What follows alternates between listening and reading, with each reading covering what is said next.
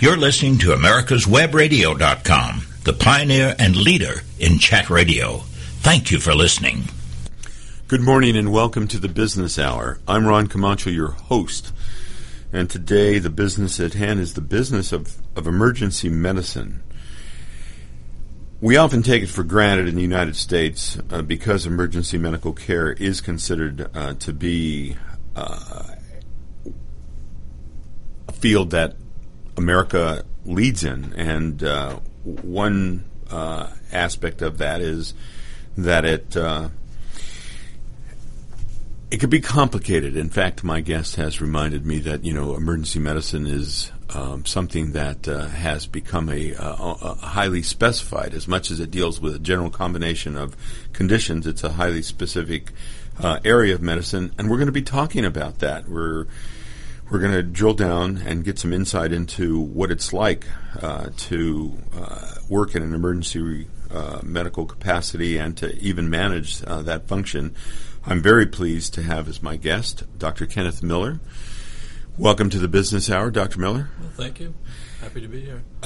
The state of emergency medical care, how it's changed through the years, what you've personally seen and treated in the emergency room are things that we'll be talking about. I do want to say that you had the emergency medical group at St. Joseph's Hospital, the Emory University St. Joseph's Hospital of Atlanta, which has a quite a good reputation. And let's just start off by talking about I think that, and in the promo, I have stated that not all emergency rooms are the same. That not only are there different ranges of care in some cases, but different levels of quality.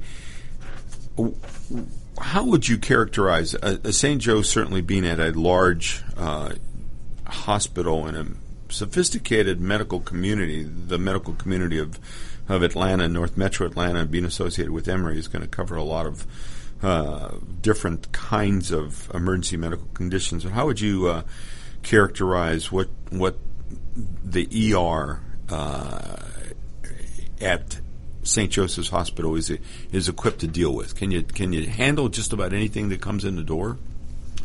Well, I think probably most emergency departments can, they'll handle anything that comes in through the door, but some will do a better job than others. I mean, you have some that specialize in trauma, that are trauma centers, which we're not. There are hospitals that specialize in pediatrics. Children's Healthcare of Atlanta specializes in pediatrics, yet still most departments, if trauma comes in, you're equipped to deal with it. If a pediatric patient comes in, you're equipped to deal with it. At our hospital, we're not a trauma center. We do see some trauma, but we pretty much deal with everything else that comes in through the door, and that basically is just about every aspect of medicine. In some sense, because Atlanta has a large medical community and lots of facilities. In fact, I was looking at the Emory University website and saw that there were a lot of affiliates of Emory throughout the metro area, highly sophisticated and quite large. In smaller communities, I would imagine they do have to be more trauma care oriented. Farm accidents, severe farm accidents. Here it might be gunshot wounds, but in a rural community it still could be something which falls in the category of trauma. So some small ERs, of which there wouldn't be many in a large rural region of the country, but they might be set up to deal with a little bit more. But here, in some sense, we as patients have the luxury. Parents have the luxury of a place like Children's Healthcare of Atlanta, and so that might be in some cases where a child, would you call it referred? Could you end up sending someone over to Children's Healthcare Atlanta, which is fortunately only a few blocks away from St. Joseph's? Sure. If there's a sick child that comes in, we'll stabilize them, but then we'll try to transfer them to a pediatric facility where they have the expertise, much more expertise, not just with the physicians, but the whole staff in dealing with children. But I think at small rural hospitals, that's oftentimes what they do, is they stabilize and then transfer, because in multiple areas, because they may not have the staff or the facilities to treat them. Yeah, in fact, I stand corrected. I guess that's what they would do is stabilize even the most traumatic injury, and then get them to a trauma center somewhere. But depending on the size of the hospital, one time I did work at a very small 25-bed hospital, and that's exactly it wasn't just for trauma patients, but it was medical people with heart attacks, strokes, infectious diseases. We would stabilize them, and then we'd either helicopter them to a larger facility, or we'd put them in an ambulance and transfer them to a larger facility. That's pretty common, I think, in small hospitals throughout the country. You had mentioned that one of the differences, for example, between the field of emergency medicine, or specifically an emergency medical department at a hospital, between the department and other areas of medicine, is the sheer diversity that you see, walking in the door, and maybe the volume as well. Is that true? Well, yeah, we see basically most emergency departments will see whoever walks in the door, and that could be any type of medical emergency, from ophthalmology to gynecology to diabetic emergency. It's whoever comes through the door. Orthopedic injuries. Orthopedics. I mean, you name it. That's the whole idea of an emergency department. Now we have backup. We have people on staff. So one important thing, in not just emergency medicine, but anything in medicine, is to know your limitations. If you feel like you're getting into an area that you need help, well, then you can call in specialists to come in and assist you. That's one of the advantages of working in a larger hospital, that you have the backup is excellent.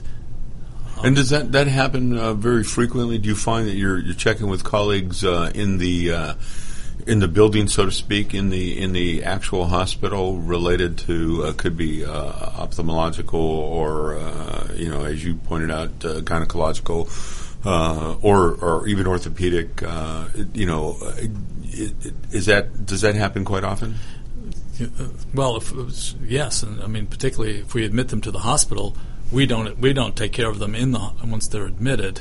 So we're admitting them to specialists. If someone comes in with a broken bone that needs surgery, we'll diagnose it, we'll stabilize it, and then contact the orthopedic doctor, get them admitted, and they'll do what's necessary to perform the surgery later that day or the next day. Well, that certainly would be an advantage of being in a hospital where I'm not going to have to leave the facility to have surgery performed, and also I would imagine that areas related to cardiac conditions. If I'm not mistaken, St. Joe's has a large, very sophisticated cardiology and a range of expertise. So, pardon the reference, but it's sort of a one-stop shop for matters related to cardiac conditions. Right, it does, but there are a lot of hospitals, particularly in any metropolitan area, that have large cardiac facilities. But particularly when it comes to heart attack, time is of the essence. So you want to try to reverse the process as quickly as possible and minimize the amount of damage that's done, and that can have a great effect on your future well-being. You had mentioned to me in a conversation before today that you're just constantly questioning, what it could be that's not readily apparent. Almost because things can be of an emergency nature by definition, as opposed to something you make an appointment for and you go in and you see your physician, and it could be a fairly serious condition, but the clock may not quite be ticking the way it is in an emergency medical situation. And so the second guessing of whether or not you're diagnosing it correctly has got to be enormous, I would imagine. I think the mindset is a little bit different than in other areas. I think in a lot of areas, when a physician sees someone with a problem, it's like, what's the most likely thing it could be?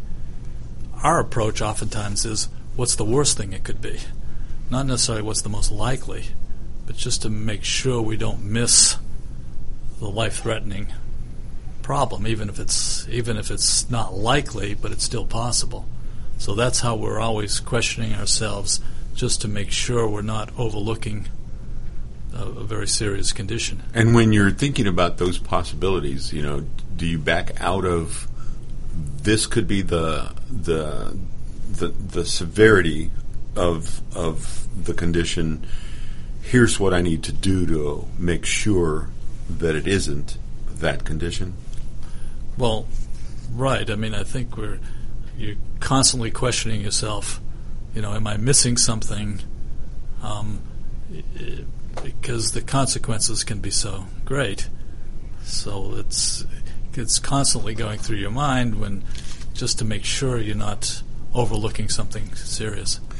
Now, at one point in time, because I know that you studied internal medicine, and you studied internal medicine at a point in time when emergency medicine probably just wasn't as prevalent as a major as it is today. And you made it clear to me that it's become so highly specialized that, possibly had you done it over, you might have been an emergency medical student sooner. I'm wondering, what kinds of, how you would characterize the nature of emergency medicine as a distinct area of specialty, because I do, after talking to you prior to today, have this distinct impression that it is a separate specialty into and of itself. And I'd like you to characterize that we're going to be taking a break. And when we come back, maybe you could address, just exactly, because I think there are probably a lot of misconceptions out there.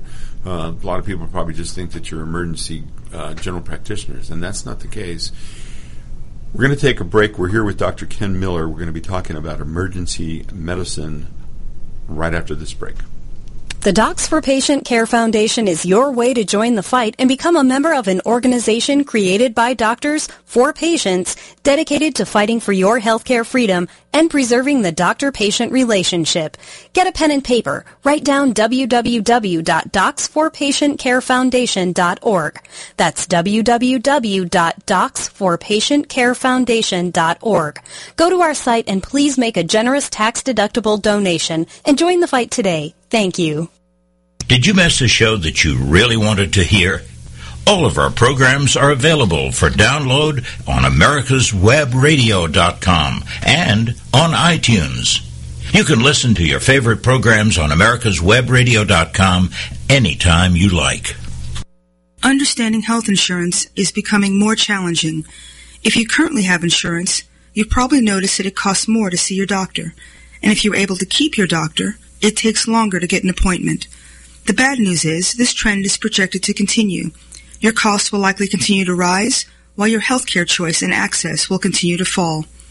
The good news is Peachtree ENT Center has the answer to this problem. We believe in taking care of the whole patient because healing is more than writing a prescription. We are committed to working with you, and we specialize in providing affordable care for patients without insurance, those who are underinsured, and those with high deductibles or catastrophic coverage, and we offer same-day appointments. You no longer have to choose between staying healthy and paying bills because Peachtree ENT Center is where patient care counts. You're listening to americaswebradio.com, the pioneer and leader in chat radio. Thank you for listening. Welcome back to the Business Hour. We're here with Dr. Kenneth Miller, who heads the Emergency Medical Department at the St. Joseph's Emory University Hospital here in Atlanta. And we've been talking about the range of conditions that an emergency room might focus on, and how an emergency room really has evolved to become, or emergency medicine has evolved to become a specialty all in and of itself, and that's why you can have a residency in emergency medicine. And would you explain, how emergency medicine, in your opinion, is different from, let's say, even if somebody's studying to be a general practitioner, which means they're going to be covering a wide range of focusing on a wide range of conditions that they deal with, but emergency medicine is even different. It's not just like an emergency. I don't know if it's a misnomer to say you are an emergency general practitioner, but because you deal with such a diversity, maybe you could explain a little bit about how it's distinct. Well, I think a general practitioner, a lot of the training is office-based, and treatment that goes on for over a period of time. It could go on for days, weeks, months, years. It's someone that you follow, and where emergency medicine, we're dealing with the very acute aspect of the disease, of when someone comes in, and just that first several hours to diagnose, treat, stabilize, and get them to the appropriate care that they need. It's just a different mindset. There is some overlap, but I think you look at the patient very differently. Where one, you're the general practitioner, you're following that person and following their outcomes and seeing how they do. Where we're just we have a very short period of time that we're taking care of someone. Yeah, I guess the key words here would be acute, diagnose, stabilize, and not cross over into long-term treatment as a general practitioner. Although, unfortunately, the healthcare situation where it is, we do a fair amount of primary care in the emergency department, just because that may be the only place that certain people can go for their care. Speaking of treating conditions where it falls in the category of primary care, because there are a number of facilities in every metro area, what some might refer to as a doc in a box, some of which provide, in all likelihood, quite good emergency, urgent care. But there's got to be an advantage, and we've sort of touched on it, to going to an emergency room in a large hospital in terms of just the sheer ability. One example might be the need for a CAT scan, medical imaging, the whole field of radiology. If you have a radiology department, an imaging group, it's there, and that would set most large emergency rooms apart from a smaller urgent care facility. Is that fair to say? Yeah, well, I think urgent care is a different. They're serving a different population. I mean, they're serving, minor illnesses, minor orthopedic illnesses, minor respiratory illnesses, and an otherwise healthy population. If further testing, advanced imaging is needed, then that's not the place to go. If it isn't needed, that may be very well a better place to go. It's oftentimes the treatment may be faster. It's less expensive than going to an emergency department. However, if you do need advanced imaging and further testing, then that's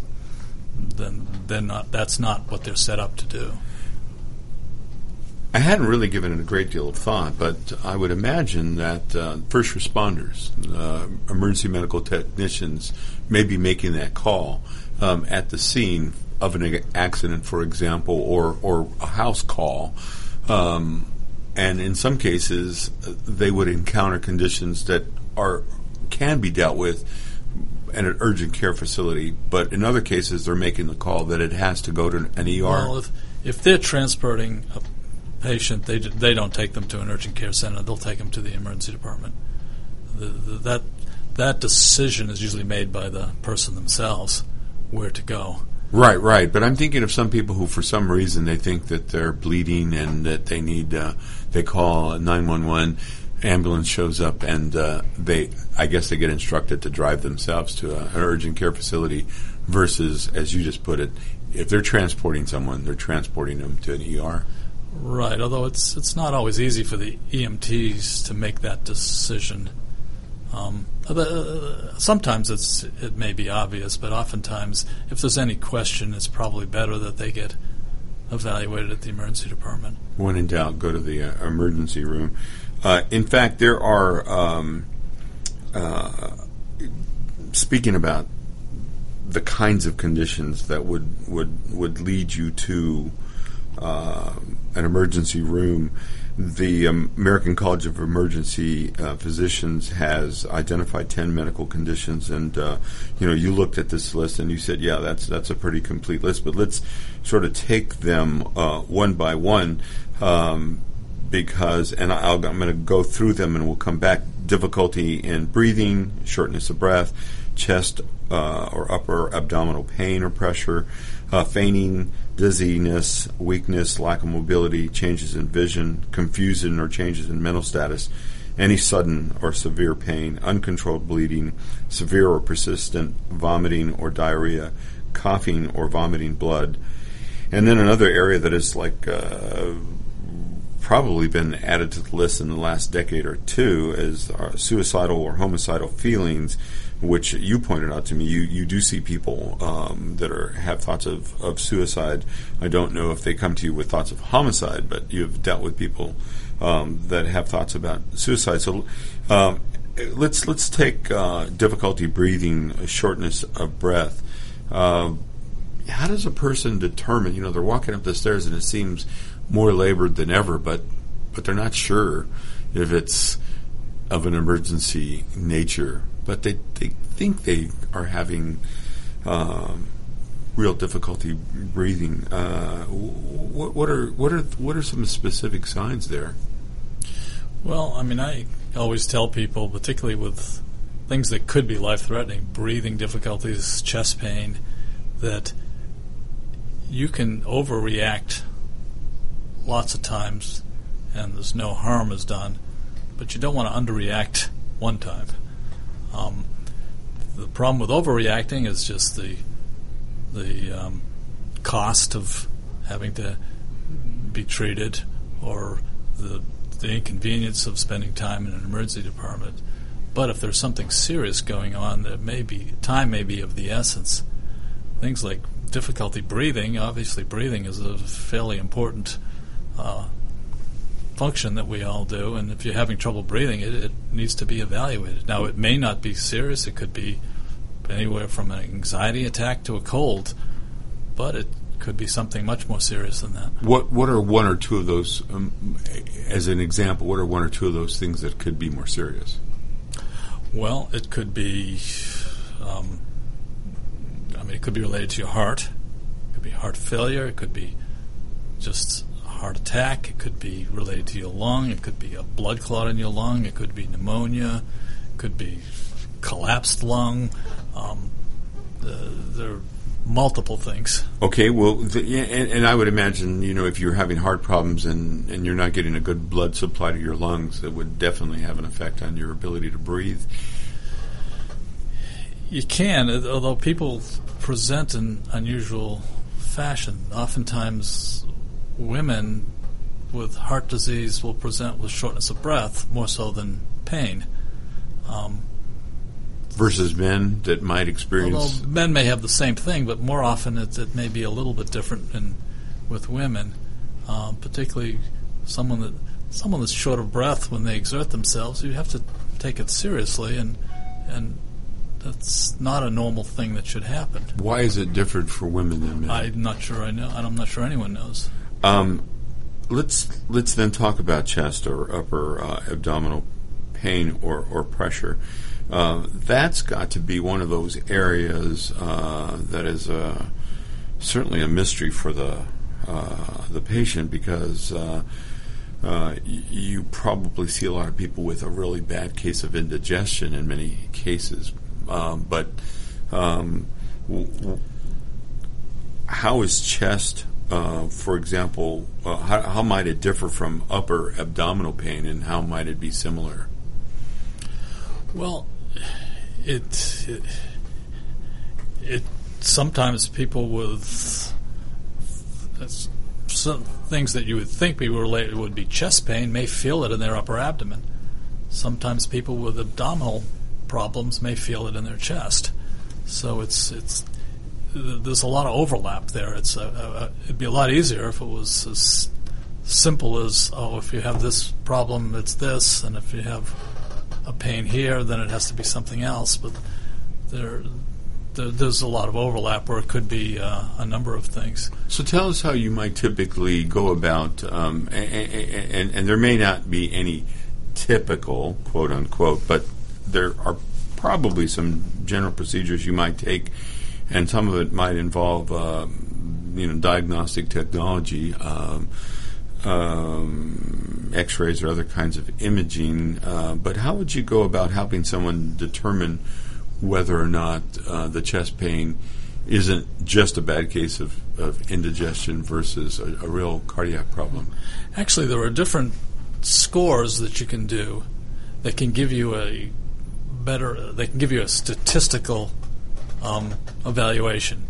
Unfortunately, you never get to zero, but there are things that you can look at where you can say, well, this person has a 2% chance of it being their heart, or 5% chance. Now, unfortunately, with any individual, it's either 100% or 0%. But there are things something called the heart score, where you take into take their age, what their symptoms sound like, what the EKG looks like, blood tests, risk factors, and you put that all together, and you can come up actually with a number that can give you a statistical decision of and is that literally being undertaken as a scoring? Are you consciously gathering that data and a score is being calculated, or is? And you and I had a discussion about how good physicians in general, but particularly emergency room physicians who are relying on data, are also relying on experience and almost a sense of intuition, because you've sort of seen it before and you realize you should drill down further. And I don't want you to answer just now. We'll think about that for a bit during the break. We'll come back after the break and continue on with Dr. Ken Miller. We're talking about emergency medicine, and Dr. Miller's offering some insight into a field that has become highly specialized. We'll learn more about it right after this break. Whether cruising the Strip in a 57 Chevy or taking the family on a vacation in a 71 Oldsmobile Vista Cruiser, you need to tune in to Classic Cars with Steve Ronaldo and Jim Weber every Saturday from 8 to 9 a.m. on americaswebradio.com. Your auto love and investment demands the best, and for 45 years, Passport Transport has been meeting those demands. From manufacturers to the one-car collectors and all other facets of the auto industry and antique auto hobby. The first and the finest with unequaled service and peace of mind. Passport Transport, your auto transportation company. Contact PassportTransport.com with your need today. Passport Transport. Cook Immigration Partners is your passport through the immigration maze. Whether it's help with E-Verify in your business, or help in how to document a new employee under the new I-9 rules, or if you marry a foreign national, Cook Immigration Partners is your best choice for a legal advocate. Call us today at 866-286-6200. That's 866-286-6200, or visit us on the web at www.immigration.net. Do you have problems with sinus pain and pressure? Do other people smell things that you don't? Have you lost the joy in eating because food just doesn't taste like it used to? Is your nose always stuffy no matter what you do? Maybe you have sinus or nasal polyps. These are generally benign growths that occur from chronic sinus infection or allergies that are either undertreated or have not been treated at all. At Peachtree ENT Center, we specialize in minimally invasive balloon dilation sinus surgery and correction of a deviated nasal septum and turbinate reduction surgery that can be done in the office. We use a state-of-the-art equipment so that you can see the problem. You will be a partner in your care, and together we will decide the course of treatment. We believe in old-fashioned medicine, where we take the time to fix the problem, not just medicate the symptoms. You can rest assured that all options will be offered before surgery is recommended, because Peachtree ENT Center is where patient care counts. You're listening to AmericasWebRadio.com, the pioneer and leader in chat radio. Thank you for listening. Welcome back to the Business Hour. I'm Ron Camacho, your host, and today we're with Dr. Kenneth Miller, the head of the Emergency Medical Department at St. Joseph's Emory University Hospital here in Atlanta, and we've been talking about various aspects of emergency medical conditions and diagnosis and stabilizing of patients. And we were going through a list of various conditions, and before the break we were talking about what goes into. We had talked about cardiac conditions and abdominal pain and how they can be related and yet different. And I was asking whether or not, in some cases, you were relying upon new technologies for diagnosis, and specifically, someone comes in with a severe chest pain, and it is possible that it could be a really bad case of digestion. But when you begin that process of diagnosis, if you what are some of the diagnostic procedures these days, and maybe even let's talk about how it's been improved through imaging. But what are some of the diagnostic approaches that you might take related to chest or upper abdominal pain? Well, I mean, if you're concerned with, say a cardiac condition, oftentimes you can do stress tests or nuclear stress tests that look at the blood flow to the heart and gives you an idea if there's a blockage to one of the arteries in the heart, which is what leads to a heart attack.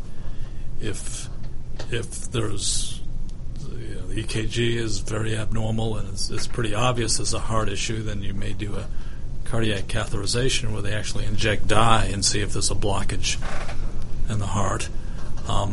In terms of abdomen, CAT scans that you can do to look at the abdomen, ultrasounds, particularly looking at the gallbladder. In fact, people, I think, typically have associated ultrasound with more with detecting, pregnancy or fetal conditions. But you pointed out to me that it's become quite helpful in other diagnostic situations. Well, yes, you can use it for, like as I mentioned before, looking at your gallbladder is probably the best test for evaluating the gallbladder. That trauma patients, you can do a quick look at the abdomen, see if there's blood in the abdomen with an ultrasound. You can do this at the bedside. You can look at the heart. You can see is there fluid around the heart.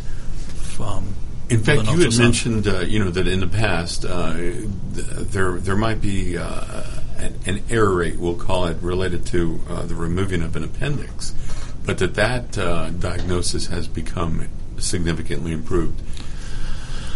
Well, unfortunately, I'm old enough to remember when we didn't do CAT scans very often for abdominal problems, and there was a feeling that if you came in with abdominal pain and you were concerned about appendicitis, then you would just take the person to surgery and remove the appendix. And they used to say that a surgeon, if they removed less than 15% of normal appendixes, they weren't taking enough people to surgery. Well, these days we tend to do CAT scans much more often, and we can make a definitive diagnosis of appendicitis. So that's probably not the case anymore. And it would not have been a significant problem necessarily. It might have been an expense associated with removing the appendix, but because it didn't perform necessarily a vital function. Or shall I ask you straight away, do we know what the appendix does any more than we did in the past? I'm not sure what the function is. It's still a mystery, but we do know that it doesn't have to be removed in all cases as it might have been in the past. Right. Let's talk about. You mentioned before the break. I also wanted to revisit this notion of determining the need for more. I guess it would be acute care by scoring. You've got age, you've got gender, you've got existing conditions. That sort of help you determine a composite score, if you will.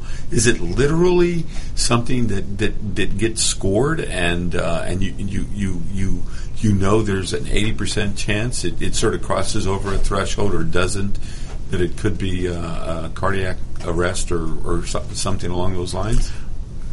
Well, there are actually scores that we use for all different types of illnesses. This, in terms of the heart, it's called a heart score.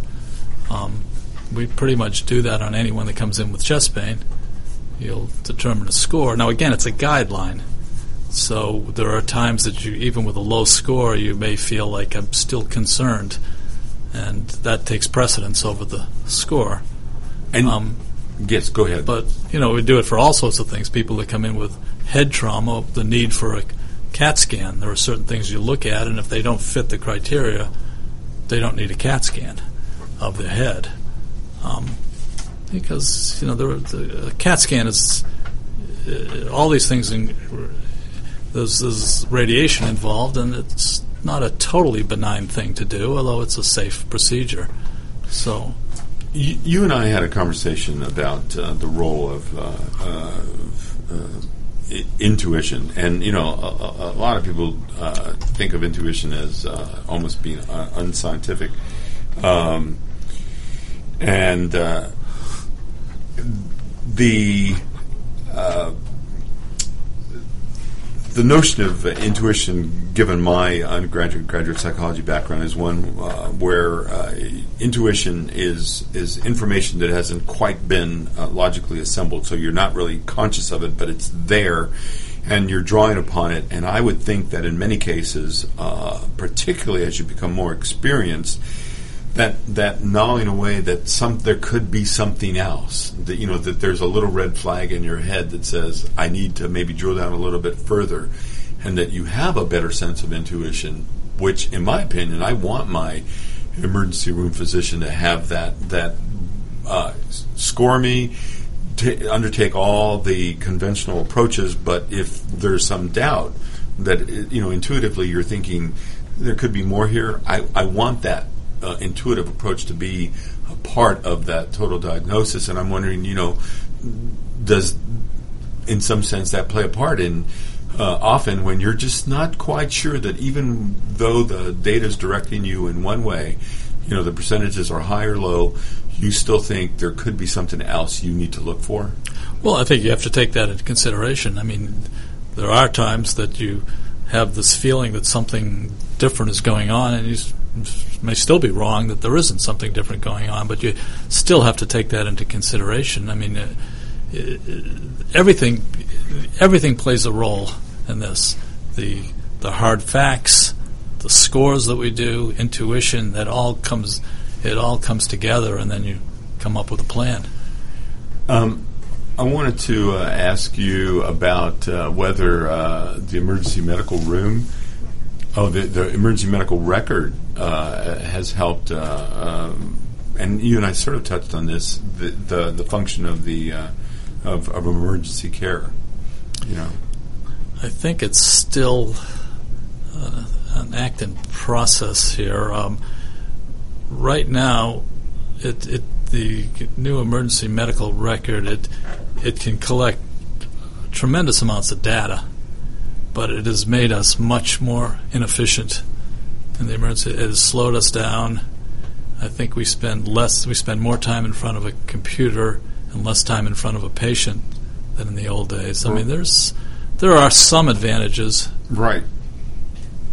Doctor, excuse me for breaking in, but I'm curious, at what point in the ER do you see that before long we'll all have chips with electronic medical records, where almost like the dog, the cat, and everybody else, or everything else, that you go into an ER, you may be unconscious, and it's hard to pull up records, hard to know. So if you had a chip embedded, you could scan the chip and have all the records. I don't know. It seems like we may be a ways away from that. One of the problems with this is how much data is in there. Sometimes there can be data overload. So there's so much data that trying to find the important information just takes a lot of time.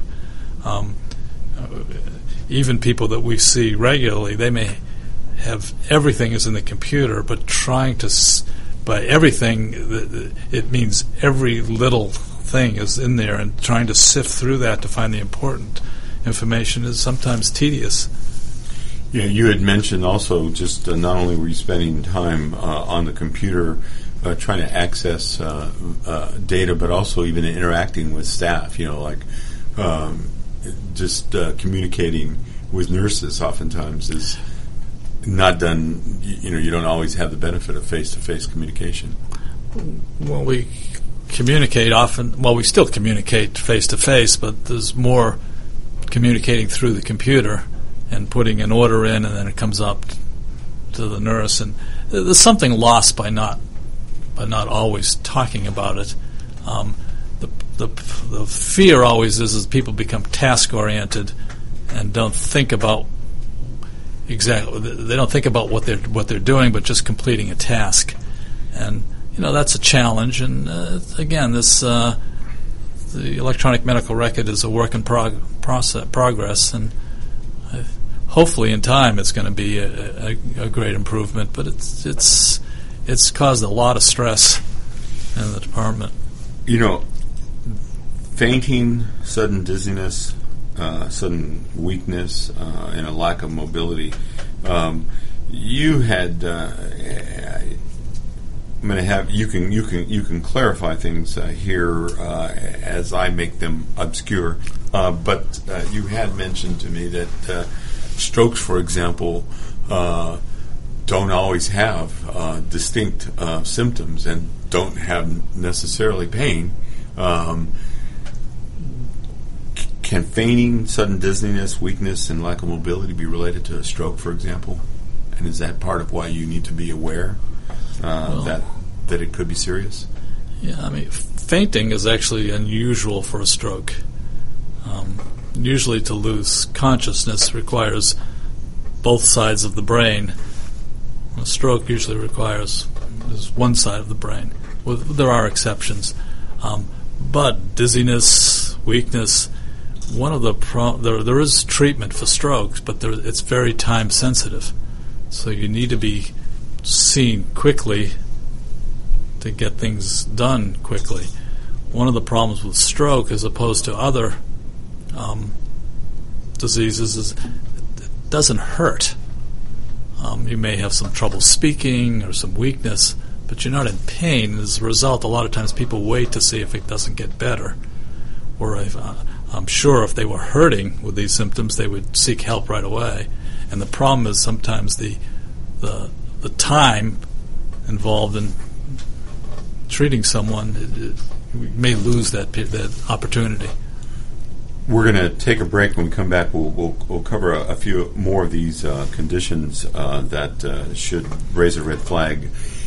We're here with Dr. Ken Miller. We've been talking about emergency medicine. We'll be back to talk with Dr. Miller more right after this break. Affordable health insurance was the promise of Obamacare, but for many, the government mandate caused more problems than it solved. This is Dr. Elena George from Medicine on Call, and I want to tell you about a truly affordable alternative allowed under Obamacare, Liberty HealthShare. Liberty HealthShare bypasses doctor and hospital panels, giving you the freedom to choose. And with a maximum of $500 out-of-pocket per person and 100% coverage up to $1 million per year per occurrence, you can rest assured knowing you and your family are protected. Coverage starts as low as $107 per month and also includes dental, vision, pharmacy, and holistic care. Liberty HealthShare puts you back in charge of your health. Visit them online at libertyoncall.org. Again, for a true affordable alternative to Obamacare, visit libertyoncall.org or call toll-free 1-800-714-6993 today. Did you miss a show that you really wanted to hear? All of our programs are available for download on americaswebradio.com and on iTunes. You can listen to your favorite programs on americaswebradio.com anytime you like. Whether cruising the Strip in a 57 Chevy or taking the family on a vacation in a 71 Oldsmobile Vista Cruiser, you need to tune in to Classic Cars with Steve Ronaldo and Jim Weber every Saturday from 8 to 9 a.m. on americaswebradio.com. 45 years of experience is behind the most trusted name in auto transportation. Passport Transport, the first and finest today. That's why Passport Transport is the preferred auto transport for major auto manufacturers, concours, museums, tours, and collectors, and should be your choice from across the state to across the country. When you have the need, go to PassportTransport.com and enjoy the peace of mind referenced experience will give you. Passport Transport. You're listening to americaswebradio.com, the pioneer and leader in chat radio. Thank you for listening. Welcome back to the Business Hour. We're here with Dr. Kenneth Miller of the Emergency Medical Department at Emory St. Joseph's Hospital here in Atlanta. We've been talking about various aspects of emergency medicine, and we're covering some classic, if you will, medical conditions that the American College of Emergency Physicians has identified as areas to consider and be concerned with. We had talked about difficulty with breathing, upper abdominal or chest pain or pressure. We just talked about feigning sudden dizziness, weakness, lack of mobility, and how that might be related to a stroke condition, and changes in vision or changes in your mental status where you're confused. I know those are different, and that changes in vision might be strictly ophthalmological, but changes in vision with confusion or other changes in mental status, could those be related to stroke? Definitely. That may be a common presentation for a stroke. Usually it's, one-sided weakness, difficulties with speech, difficulties with vision, particularly double vision, confusion. All those things certainly could be related to stroke now, and they also could be related to other things, but that's certainly what you would want to consider and rule out quickly. And in your experience, do a lot of people, let me put it this way, do you see patients that have that change in vision or a distinct sense of confusion that ignored it previously, that thought it was going to go away before at another time before they came to see you, and this is now reoccurring, and it is something that might be linked to stroke? Yeah, I think, and sometimes it's human nature for people to say, well, let's see if it doesn't just get better. And, I mean, we all do that for all different things. Absolutely. Unfortunately, if it is a stroke, it's so, in terms of treating it, it's so time sensitive. It's critical to see someone as quickly as possible. So, in terms of the question I asked about whether they had a previous episode, maybe not so much, because if it were a stroke then, or they would have known it, or can you have a mild variation on a condition that is stroke related that you've sort of blown off? You've just sort of said, oh, well, and then later on it happens again. Yeah, you can have what's called a TIA, or a transient ischemic attack, where people may have stroke-like symptoms that may last, minutes to hours and then resolve. And what it may be is a warning sign about a future stroke. It's sort of like people that have chest pain that goes away. That's a warning sign about a possible heart attack. It implies at least a transient period where you're not getting enough blood flow to a portion of the brain, and then it resolves, so there's no actual damage that's done. In situations like that, again, it's best to treat. The best way to treat a stroke is to prevent it from happening. I do think this is my perception that most people, we're talking about pain as an indicator of illness, and often people don't react to their own condition unless there's significant pain. It's part of the human nature that you referred to. But I would assume that with sudden and severe pain, certainly with uncontrolled bleeding, severe or persistent vomiting or diarrhea, or coughing or vomiting blood, people pretty much know at that point that they should come into the emergency room. Am I mistaken? Are those things that you see that people don't ignore? Yeah, I mean, we're dealing in different things in terms of the emergency department. We have the people that come in that are deathly ill when they come in. That is no question there.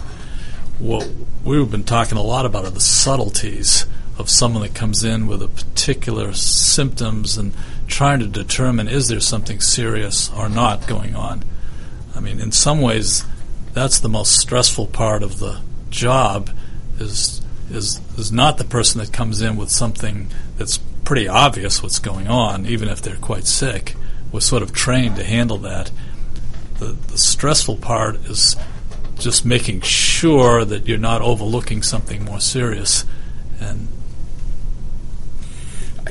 I would imagine that is part of what makes emergency medicine so challenging and not boring, is that even in situations where it doesn't look like someone's deathly ill, but you're still having to figure out what is it that is causing that moderate pain or that moderate discomfort. What about homicidal feelings? Are you seeing people coming into the ER that are feeling homicidal, and have you ever encountered anyone who was feeling homicidal? Probably almost daily. Maybe not homicidal, but suicidal, almost daily, homicidal, maybe weekly. The problem is the mental health situation in this country is really not very good. So we have people that come in with these feelings, and it's not always. We're not a psychiatric facility, and most hospitals are not a psychiatric facility. So we again make sure they're stabilized. Then we try to transfer them to a psychiatric hospital. But most psychiatric hospitals are totally full. So we have people that will spend days in the emergency department waiting for a bed to open up at a psychiatric facility. Do you have any advice for someone who's thinking, maybe even a pre-med student, or someone who's just entered medical school? Any advice for someone who's thought that emergency medicine could be a career path? Well, I mean, in medical school, I mean, people do rotations in the emergency department, and it's just it doesn't it appeals to certain personalities, and I know many doctors that said they didn't like it because there was no follow-through. You just took care of the acute problem and then moved on. They wanted to follow the person for days and see how they did, and then maybe see them back in their office and develop more of a relationship with patients. In that case, it's not the right profession for someone. I would imagine that coming to complete resolution doesn't happen all the time in the emergency medical room. Might be with a simple broken bone, which you're still stabilizing in some cases, but still you know what it is, and you can almost determine what the outcome will be. But that there are so many situations where you've stabilized, and that's the last you've seen of the patient. We always talk about it in the department, particularly if someone comes in with a dislocation and we relocate it. There's a real sense we've actually fixed the problem and it's done. There is a sense of satisfaction to have complete resolution. Well, I would imagine there's a sense of satisfaction. We associate the practice of medicine with this sense of satisfaction that you're helping people to get well, to feel better, to live a healthier, long life. You don't always necessarily have that sense in the ER, but there have to be times when you know that you've helped someone get through a life-threatening episode, and that's got to be very satisfying. Only to be balanced out, as you pointed out to me, with all of those other situations where you've left in the course of a day and you've stabilized a lot of people, but there's not complete resolution. Don't get me wrong, there is a lot of satisfaction in the job. One thing we haven't touched on is oftentimes what we see are social problems. And that can be very frustrating. The person that's a drug addict and they come in with an overdose. Well, we fix that problem, but then they're still a drug addict. We haven't fixed the underlying problem. You got them through that episode, but that there's a real potential for future problems.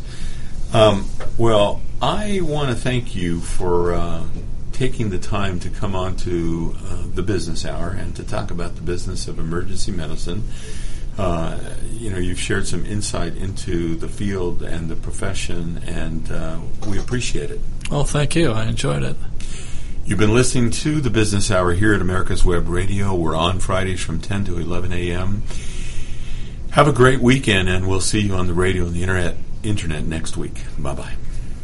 This is America'sWebRadio.com, the best in chat radio designed just for you.